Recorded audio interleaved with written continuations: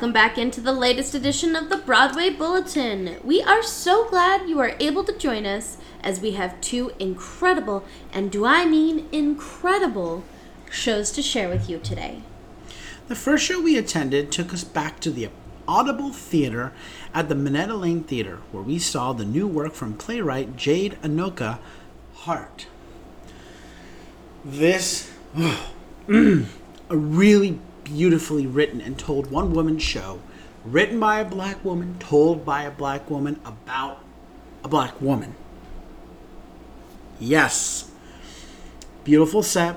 Love the flowing fabrics and the high chair. You know, representing the heights we have to climb to achieve our goals. The fabric representing the things we use to hide ourselves and our insecurities.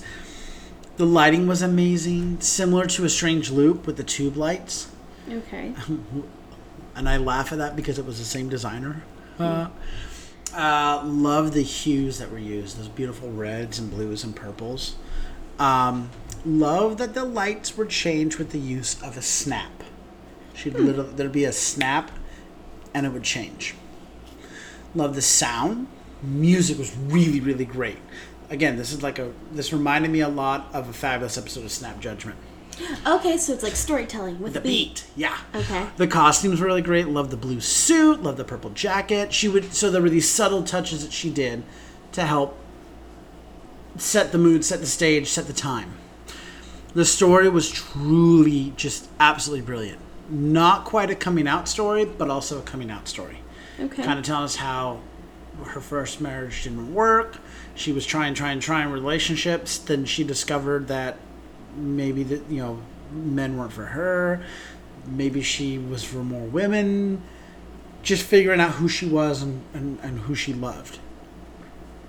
A great tale about a woman overcoming her beast and finding herself, and in turn discovering love and happiness again. You know, that's the important thing. This isn't a story about like sexuality or sex. It's about falling in love with yourself. That, and being able to fall in love again after being scorned. You know, rediscovering your ability to find happiness and love. Okay. Love the journey that she personally went on because it's her story. Okay. And I love that she addressed the fact and idea that the world still doesn't accept everyone and still isn't safe for everyone. That the fact that she can tell her story here and now is a luxury and a true example of freedom. She was very emphatic about making that point, and I was like, you're absolutely right. You know, and we can go into that another time, but there are places definitely around the world where that is not a thing. So I love this show. Sadly, the show closed on August 14th, 2022.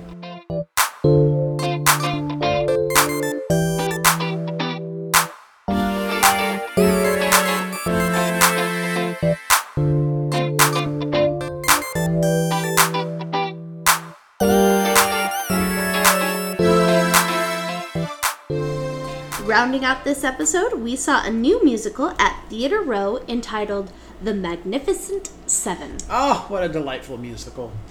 A very fun and inspiring story about the 1996 women's gymnastics team. Yes, 1996 Summer Games in Atlanta, Georgia. The songs were quite creative and quite good. I left humming a couple of bars of the music. Very much sounded like Six, because if I remember right, I'd have to double check the play, but I don't think it was the composers, but someone from Six had a hand in this, so it had elements of that. The singing was fantastic, and the harmonization was incredible. There really wasn't much of a set, just some chairs and a couple of benches, and that was enough. Okay. More than enough, because it's a small stage. Mm-hmm. I like that the telecasters helped to narrate and move the story. So think of like a musical review that we were doing to tell the story of this team. Mm-hmm. And the sports broadcasters. I like the MC. Exactly. And they would introduce not only the different athletes or situations, but then kind of set up the song. Exactly. The lighting was decent. Not much to it, but I appreciated that the teammates were almost always lit in color during their solo songs. Okay, just to kind of let us know that give a mood. soliloquy. Yeah, and to give mood, to communicate mood. The costumes were fun. 96 Olympic tracksuits, like, get it. Living my best 90s dream. Love the choreography, especially how they simulated the different gymnastic events. They weren't, like, outright with it, and instead they were more artistic and dancey with it. Made it more expression-filled and fun. So when they were, like, on the balance beam, you didn't have someone back there just, like, pretending like they were on the balance beam. They made it a lot more flowy and dancey. Same thing with when they did, like, the uneven bars and stuff. And I was like, awesome, because how are we going to communicate these different events? You know, I can't think of, it's not the gauntlet, it's the vault or the floor exercise. You know, you've got to do something to communicate that. And so they did a really great job of showing how gymnasts move and just making it choreographed. The overall story message was great. And I didn't quite remember the outcome at first. Actually remember, like, how did this go? Like, what did the women's Olympic team do? But I love the journey I went on in this show to ultimately arrive at the end. I literally was like, oh my God, how does this end? Like, I don't remember. I'm fully invested. Love the side story that they tell about the effect the sport had on the athlete's body, both physically and mentally. I think that's really important because a lot of people, they admire, like, what these young girls do, but they don't realize, like, yeah, you're 15 and look what you're doing to your body. Like, how much you're putting your body through, and in 4 years you'll be done. You don't see gymnasts really at, like, 27, 28. Right, because you can't do that kind of work on a body that long. So, love that it gave insight into the minds of these young athletes, too. They are developing young people, so there's just so much pressure and everything, and we expect them to be able to handle it, but it's like, no, we expect adults to be able to handle that, not 15-year-olds. Right. Completely different. So this overall was just a great show. Sadly, this show closed on July 17th, 2022.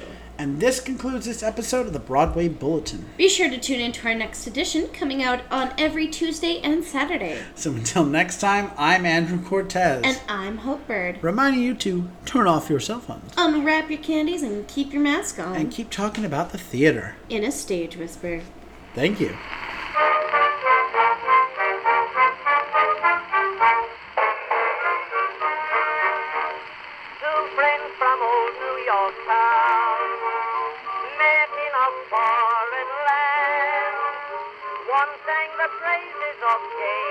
If you like what you hear, please leave a 5-star review, like, and subscribe. You can also find us on Facebook, Instagram, and Twitter at Stage Whisper Pod. And feel free to reach out to us with your comments and personal stories at stagewhisperpod@gmail.com.